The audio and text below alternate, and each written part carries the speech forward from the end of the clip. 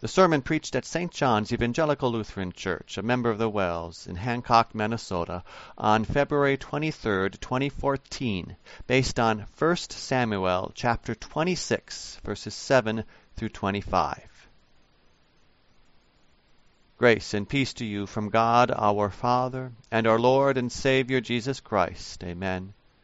The Word from God, through which the Holy Spirit works in us the mind of Christ, is 1 Samuel 26. So David and Abishai went to the army by night, and there was Saul lying asleep inside the camp with his spear stuck in the ground near his head.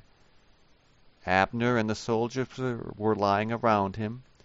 Abishai said to David, "Today God has delivered your enemy into your hands. Now let me pin him to the ground with one thrust of my spear. I won't strike him twice." But David said to Abishai, "Don't destroy him. Who can lay a hand on the Lord's anointed and be guiltless? As surely as the Lord lives," he said, "the Lord himself will strike him. Either his time will come and he will die, or he will go into battle and perish. But the Lord forbid that I should lay a hand on the Lord's anointed. Now get the spear and water jug that are near his head, and let's go." So David took the spear and water jug near Saul's head, and they left. No one saw or knew about it, nor did anyone wake up. They were all asleep, because the Lord had put them into a deep sleep. Then David crossed over to the other side and stood on top of the hill some distance away. There was a wide space between them. He called out to the army and to Abner, son of Ner, "Aren't you going to answer me, Abner?" Abner replied, "Who are you who calls to the king?" David said, "You're a man, aren't you? And who is like you in Israel? Why didn't you guard your lord the king? Where are the king's spear and water jug that were near his head?"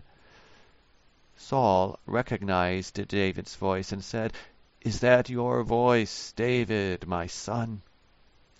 David replied, "Yes, it is, my lord the king." And he added, "Why is my lord pursuing his servant? What have I done, and what wrong am I guilty of?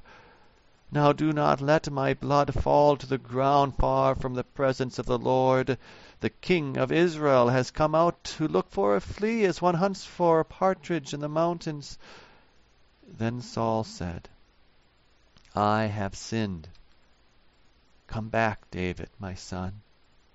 Because you considered my life precious today, I will not try to harm you again. Surely I have acted like a fool and have erred greatly." "Here is the king's spear," David answered. "Let one of your young men come over and get it.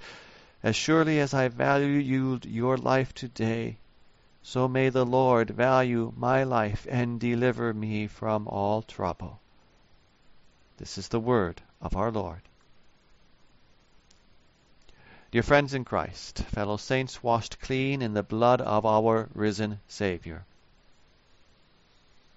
Devotion and betrayal, jealousy and bloodshed, escape and life on the run.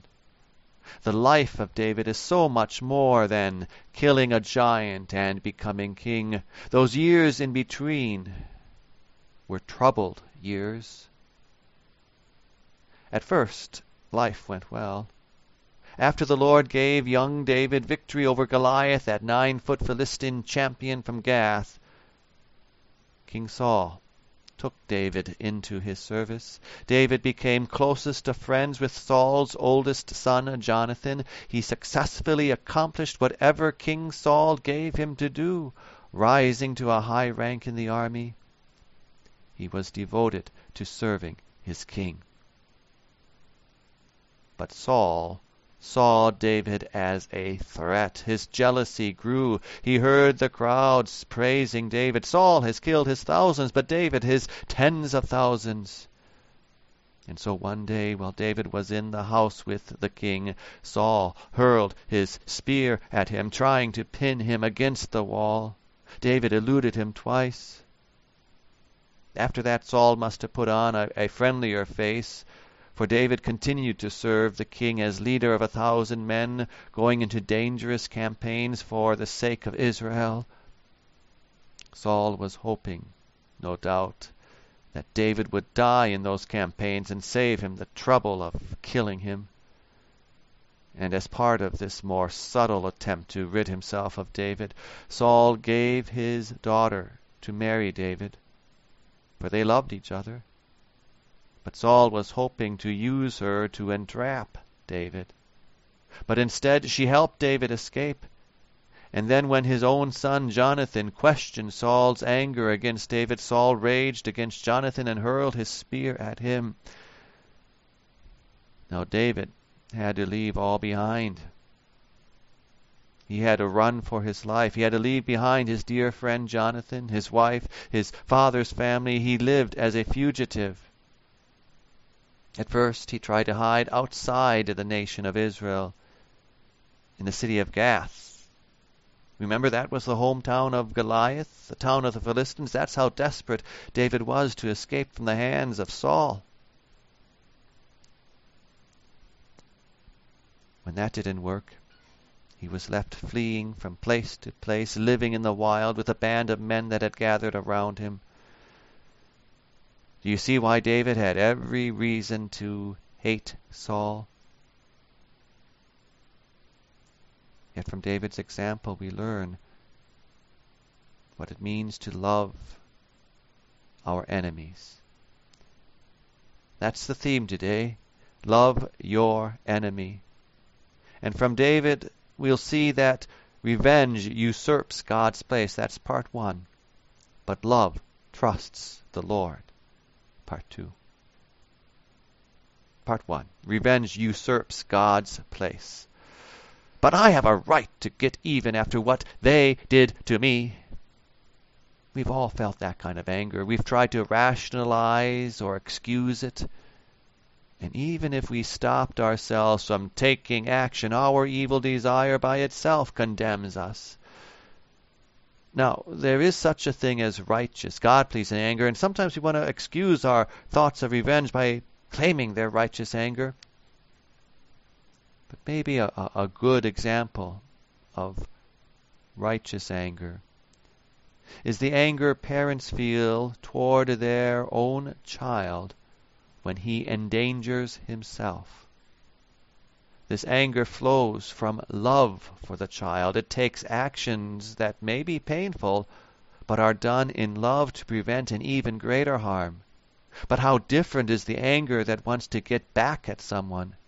Desires to get even and thoughts of revenge are never righteous anger. Rather, they usurp God's place. But they have it coming. That's another excuse we use to try to justify revenge. But if anyone had it coming, Saul certainly did. I haven't even told you the worst of what he did. When David was first on the run, he stopped at the town of Nob and asked the priest there who was serving at the tabernacle for food. The priest thought David was on a mission for the king, since David had been a loyal soldier. But when Saul found out about this, he did not accept the excuse that they didn't know David was on the run. Rather, he orders the massacre of the entire town, including 85 priests who were serving the Lord, and women, children, infants, and animals. Some would say Abishai's desire to pin Saul to the ground with a spear was too kind for him. They have it coming. That's never an excuse for revenge. It usurps God's place. But if I don't teach them a lesson, then who will? That's another excuse that creeps into our minds to rationalize revenge. And sometimes we can dress it up pretty nicely so that we almost sound as if we have their best interest at heart. I just want to teach them a lesson. But first ask yourself, is that your place? Has God given you that role and responsibility to teach them a lesson? Are you a parent, disciplining your child, a teacher correcting your student, a spiritual leader admonishing his people, an employer training an employee, a police officer or judge enforcing the law? If not, then you need to leave it in the hands of those whom God has placed in authority over that person. That may mean we need to report it to the proper authorities, but even if they don't do their job and there's no one else to report it to, we still don't take it into our own hands. Leave it in God's hands. David realized this. It wasn't his place to teach Saul a lesson by getting back at him. There was no earthly authority that could justly do that. Since as king, Saul was at the top of the pyramid. No earthly authority was above him. So David left it in the Lord's hands. You heard him say so. As surely as the Lord lives, the Lord himself will strike him. Either his time will come and he will die, or he will go into battle and perish. David took to heart the words of the Lord. The words the Lord had spoken in Deuteronomy. It is mine to avenge. I will repay. Revenge usurps God's place. Now, that day of reckoning did come for Saul. He was mortally wounded in battle against the Philistines on Mount Gilboa, and he committed suicide before they could capture him. When David heard the news, he was heartbroken. He grieved how the mighty had fallen. You see, a heart free of revenge, a heart that loves our enemies, does not take pleasure in their suffering or loss. No Schadenfreude. How guilty we are. Another harms us and we want to get even. Words of anger flow out of our mouth. And if we don't lash out at anger at them, maybe we gossip behind their back, or we complain about them to others, hurting their reputation. Even if we keep our words in check, our hearts feel the desire to get even, or maliciously rejoice when they suffer, when they get what's coming to them. We might even imagine that God is too slow in carrying out justice. How guilty we are. And how merciful our God is. We would all have been in hell long ago if God treated you or me as we deserve, but instead He gave us His Son while we were still His enemy. Jesus died for you. The Apostle John writes, "This is love. Not that we loved God, but that He loved us and sent His Son as an atoning sacrifice for our sins." God's Son, Jesus Christ, our brother, is the only sacrifice that pays for your sins and mine and the sins of the whole world. God loved the world so that He gave His only Son, the lost to save, we sang earlier. What love! And His love is faithful and constant, for He is the Lord. The Apostle Paul writes, "He will remain faithful, for He cannot disown Himself," 2 Timothy 2. How often we have failed to love our enemies. How often we let desires of revenge linger in our hearts. But the Father's love stands faithfully watching, longing for you, ready to welcome you back with His open arms. Don't turn away from His love. Fall into His arms, confessing, "I have sinned against heaven and against you. I have failed to love my enemy as you have loved me." and through his word and sacraments. His love embraces you, and his love whispers to you, dear child, you are forgiven. What love! His love for us draws us to love him. He is faithful, so our love trusts him, which brings us to the second part. Love for our enemies is love that trusts the Lord. At the end of the text, after David made it clear that he had spared Saul's life, Saul promised not to harm David. But David knew he could not trust that promise. Several other times Saul had made similar promises. But sooner or later he went back on his word and again tried to put an end to David. Although we hope and pray for our enemies to be changed and become children of God, that hope,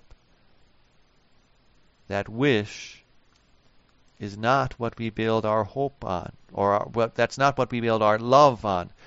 For that kind of hope will often disappoint and prove false. The strength to love our enemies does not come from hoping that someday they will be better. Rather, dear friends, love for our enemies comes from trusting the Lord. Because our hope in him, hope built on his promises, will not prove false. Love relies on his promises. For the Lord is faithful. He keeps his promises. The Lord had promised David that he would be the next king of Israel. The prophet Samuel had anointed David while he was still a youth living in his father's house in Bethlehem before Goliath or anything else had happened. David trusted the Lord to keep his promise, even though it seemed so far away or even impossible that he, the fugitive, would one day be king. He trusted the Lord, for the Lord is faithful. He keeps his promises. Ponder his promises to you, dear friends. He brings you his promises through his word, through baptism, and through his supper. Through these, he promises power. Yes, his promises empower our love. And that love trusts the Lord. Jesus has conquered death. He paraded through hell in victory. No enemy is greater than Jesus, not even the arch enemy, Satan. And Jesus gives you the victory. That's his promise. 1 Corinthians 15. In the Lord's Supper, we taste that victory. Love trusts the Lord. Jesus is at God's right hand, reigning over all things. The power of the Almighty is his. He promises that he rules over all for the good of his people, the church, including you and me. He is the head over everything for his body, the church, Ephesians 1. So even when life seems to go from bad to worse, we trust that he is in control. He will watch over you, his baptized child reborn through the water and word. Love trusts the Lord. And Jesus will come again to judge the living and the dead. He promises that we who remain faithful will be with him forever. 1 Thessalonians 4. His word will not fail or pass away. What joy awaits us who remain faithful. No matter how dark the present, love trusts the Lord. Love that trusts the Lord loves our enemies. We have no need for revenge, since we trust our Lord to take care of it. For he will return to judge. We have no need to get even in order to keep others from taking advantage of us. For Jesus reigns over all. we trust that our Lord, who is at God's right hand, has the power to protect us. We have no need to live in terror of what our enemies might do, since our Lord has already given us the victory. Any earthly loss dims in comparison to the glory He has won for us. Even death has become the doorway to heaven for you who believe in Jesus. Love your enemies with that love that trusts the Lord. He is faithful. He keeps His promises. Amen. The peace of God that surpasses all understanding, keep your hearts and minds in Christ Jesus. Amen.